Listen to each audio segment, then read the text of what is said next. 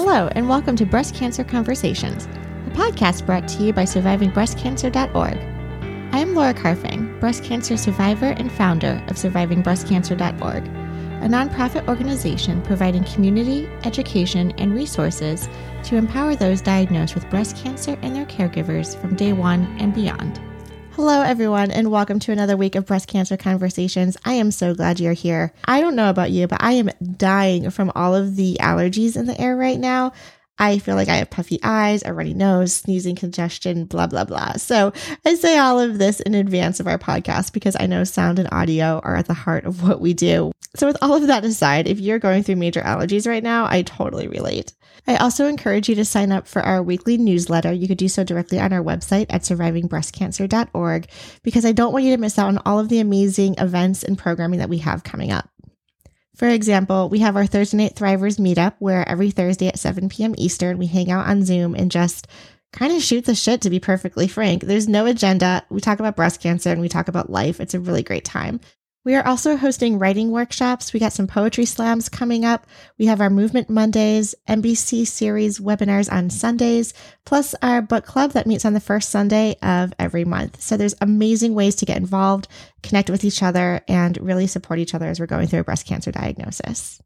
If there is a topic that you would like us to explore further, either on our blogs or on our podcast, I would love to hear from you. Feel free to send me an email with your ideas. I can be reached at laura@survivingbreastcancer.org.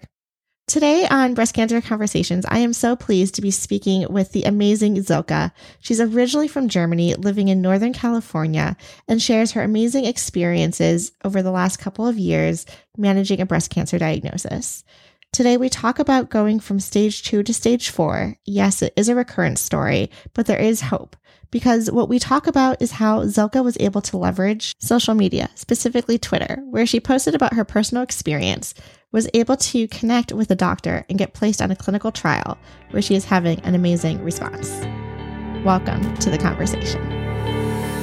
First of all, thank you so much for inviting me on this podcast. I love what you're doing for the community and for people that are freshly diagnosed and for those that are further along and struggling. I was born in Germany, West Germany at the time, right behind the wall. In front of the wall from our direction. I studied engineering in Germany and I did an internship in Connecticut with United Technologies. When I was done with my studies, I went to the US again for what I thought was a 3-year stint in Michigan.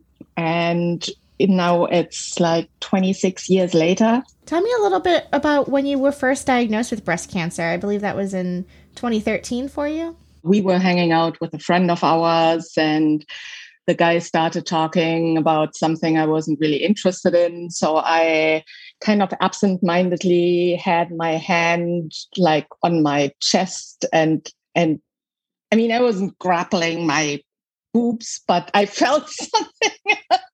I felt something and I'm like, oh my God, this doesn't feel right. And it was like, I was lucky. It was up on top of my left breast.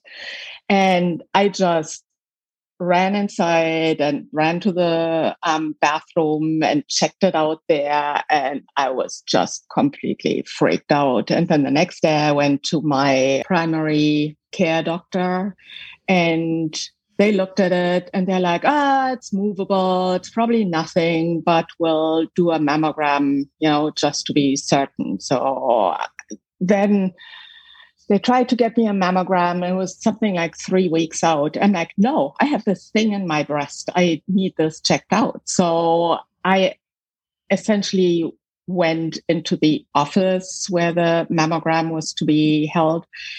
And I said, I'm going to sit here until you do a mammogram on me because I'm not going to wait 3 weeks to get an appointment. So, the squeaky wheel gets the attention and I got a mammogram the same day.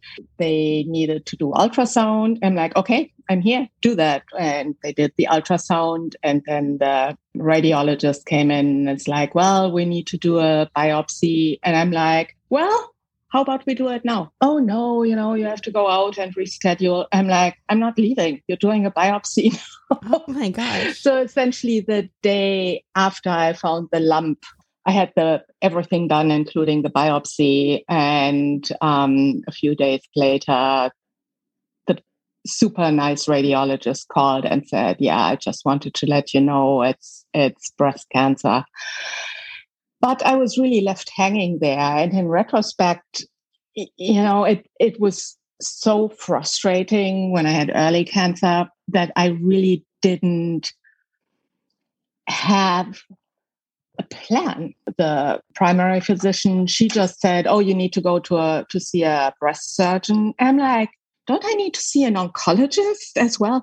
No. You first go see the breast surgeon. And, but then, in the end, I ended up seeing an oncologist before my surgery. I mean, as far as that goes, it all turned out really, really well. I decided to have a bilateral mastectomy because I didn't ever want to have a mammogram again.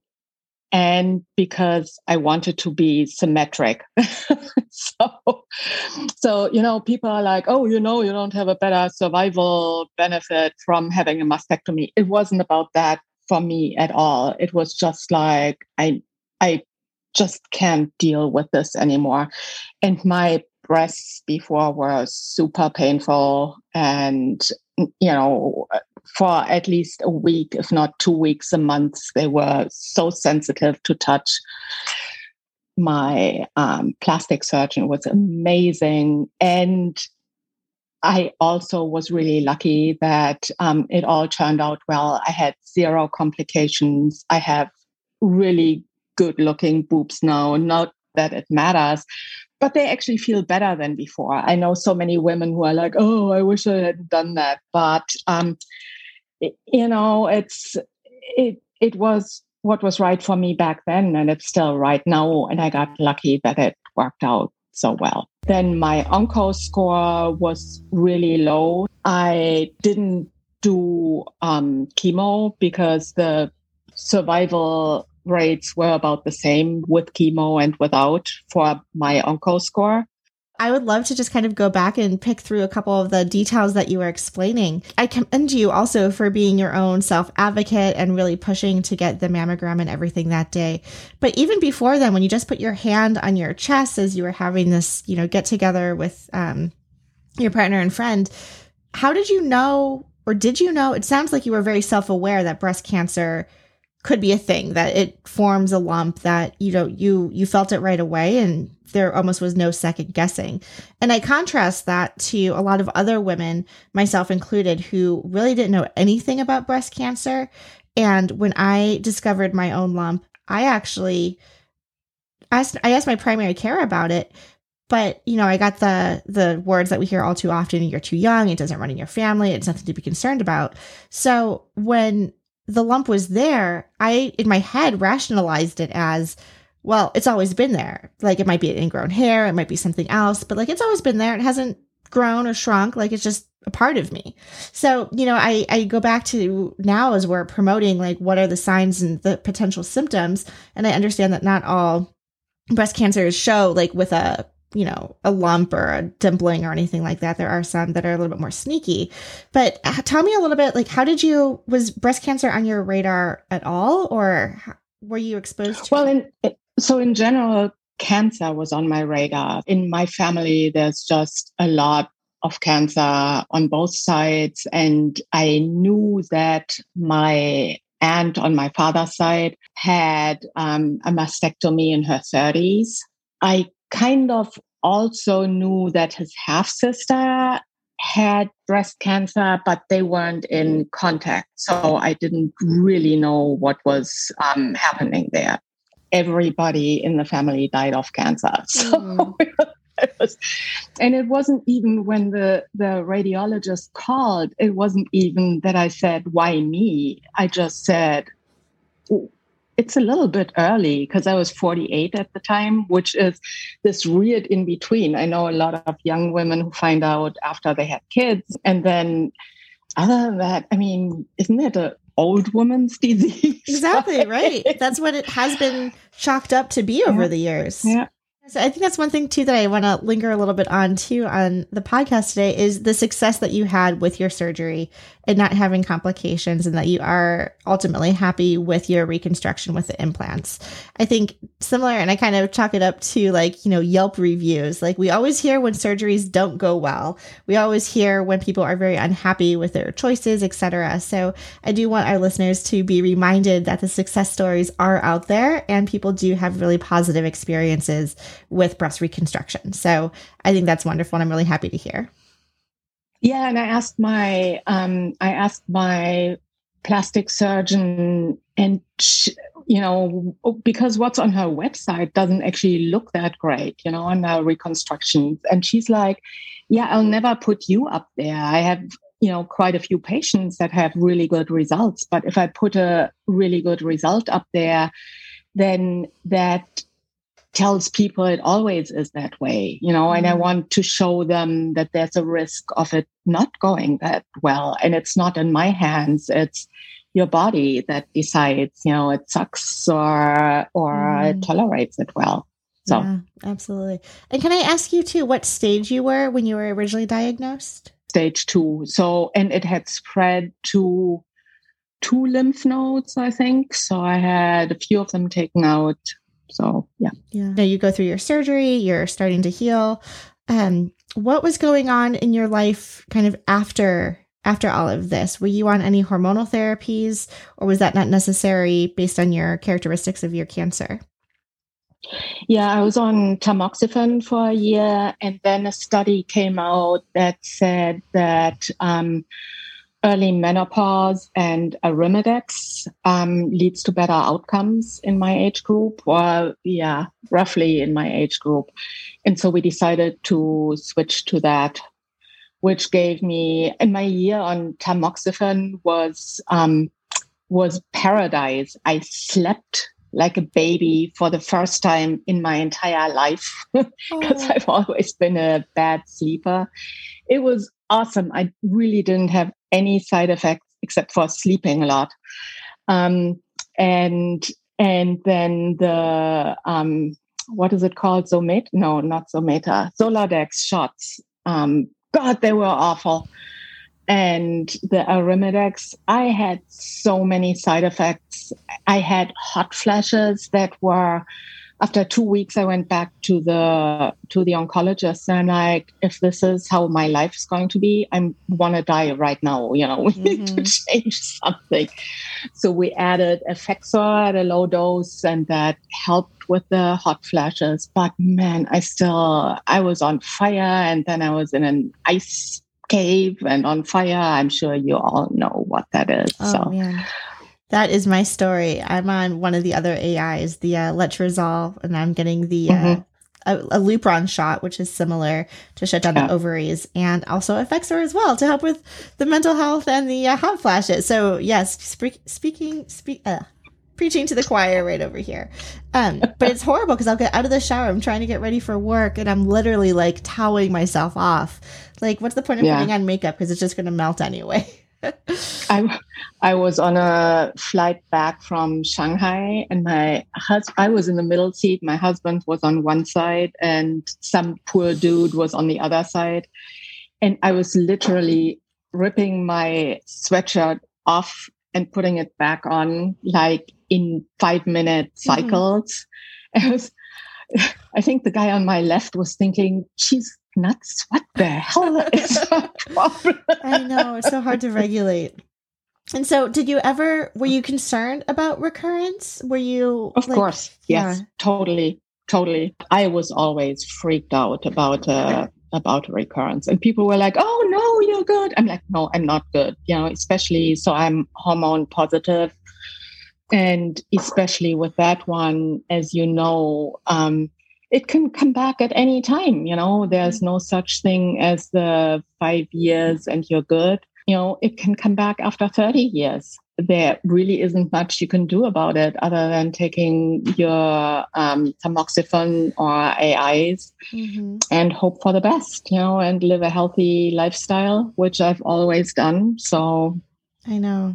I know. I feel like we try and have as much control as we can doing the things that we can do. I wish I would have freaked out about my sciatic pain that I had. But the problem is I had sciatic pain. I think I was in the ER the first time with like 25 because my back essentially seized up and I couldn't move anymore. But in the end, the sciatic pain turned out to be not a slip disc, but it was a tumor in my sacrum, which pressed on my sciatic nerve. So, yeah.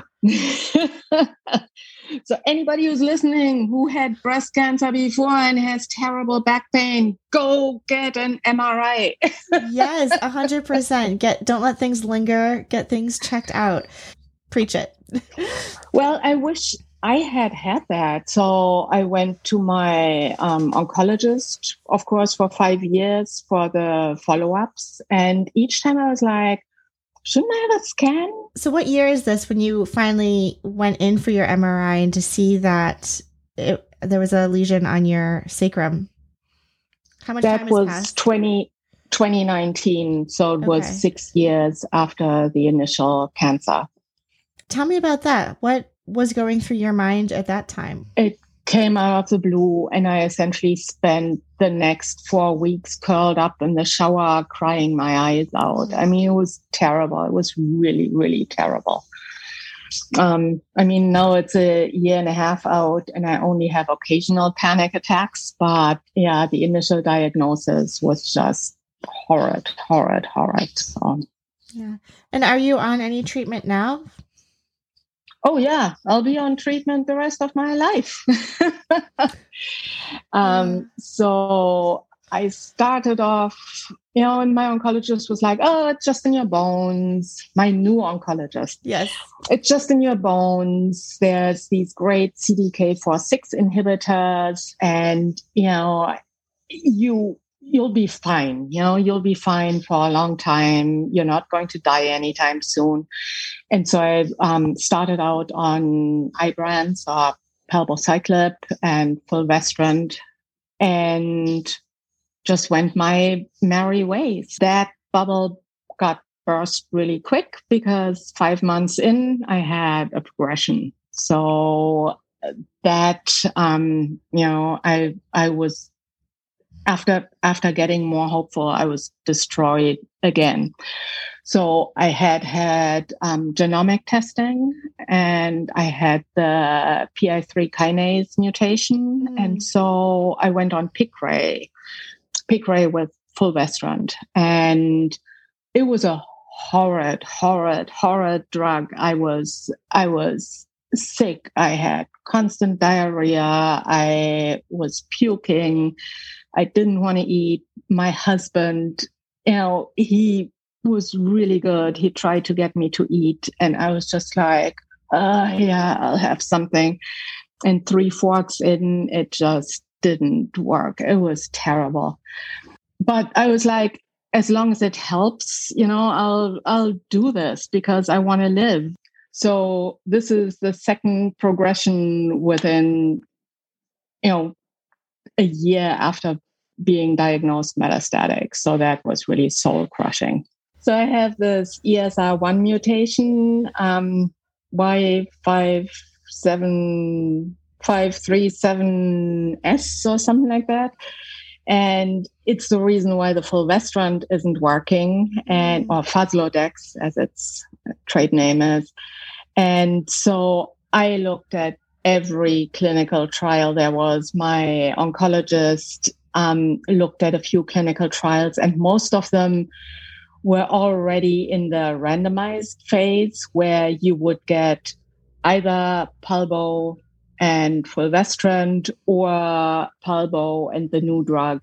And so I was like, it's of no interest because I already know that palbo and fulvestrant doesn't work, and then a lot of the clinical trials required lesions that were measurable by RECIST standards, which typically bone mets aren't. So that's a thing that I'm really mad about. And I know a lot of us are working on getting that changed, that, on one hand, they don't want you very sick. So, 3 lines of treatment. Ooh. Right. On the other hand, we don't want to take on that risk.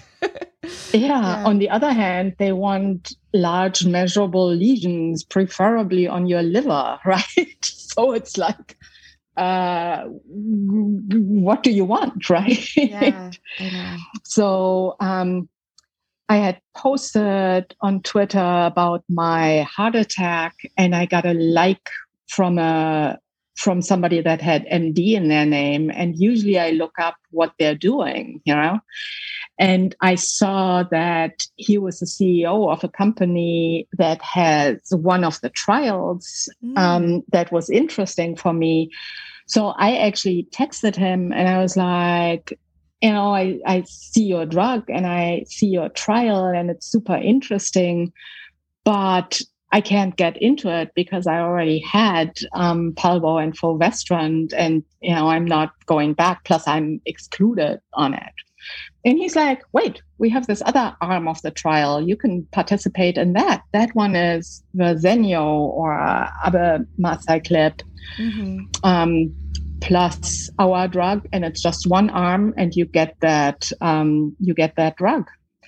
And I was like, what? Yeah, tell me that again. Absolutely. And so we're in in Northern California, and the closest trial was in Orange County, down near LA, south of LA. And so I went down there and I did my evaluation, and they're like, "Yep, you can start the trial." And there was a little discussion because they said you had to be on Palbo for 6 months, and I was only on for 5 months, and the same for Piqray. But, we knew him. We were on the phone with him between my UCSF oncologist and me, and we explained to him, and he's like, yeah, I'll okay you for the trial. Oh, it's good to be with a small company on the trial. Yes. So, and now I've been tolerating it extremely well. Better than palbociclib or Ibrance, much, much better than Piqray, of course. And I've just had the scans, and I'm now good for 10 months when I go back for the next round of scans. Amazing. So this is actually the first drug that's actually working for me. And I still can't believe my luck that I found this guy on Twitter. Absolutely. But I think that goes to show why it's so important that we share our stories and that we not just advocate for ourselves, but put it out there about what we are going through, because you never know how many people are benefiting from that. Like how many people have read that post, maybe not liked it or engaged with it, but you're still helping because you're out there sharing what the ups and downs are. And, to be able to be connected to the medical profession, I find Twitter to be, as I said earlier, an outstanding resource for connecting with other people diagnosed with breast cancer, the medical professions, wellness practitioners, like people who just want to share and help. It's been a really powerful community. How can people find you on Twitter? What's your Twitter handle? It's Silke for Senate. Excellent. And if that I feel like there's a story. Weird. Yeah. What's the story behind that?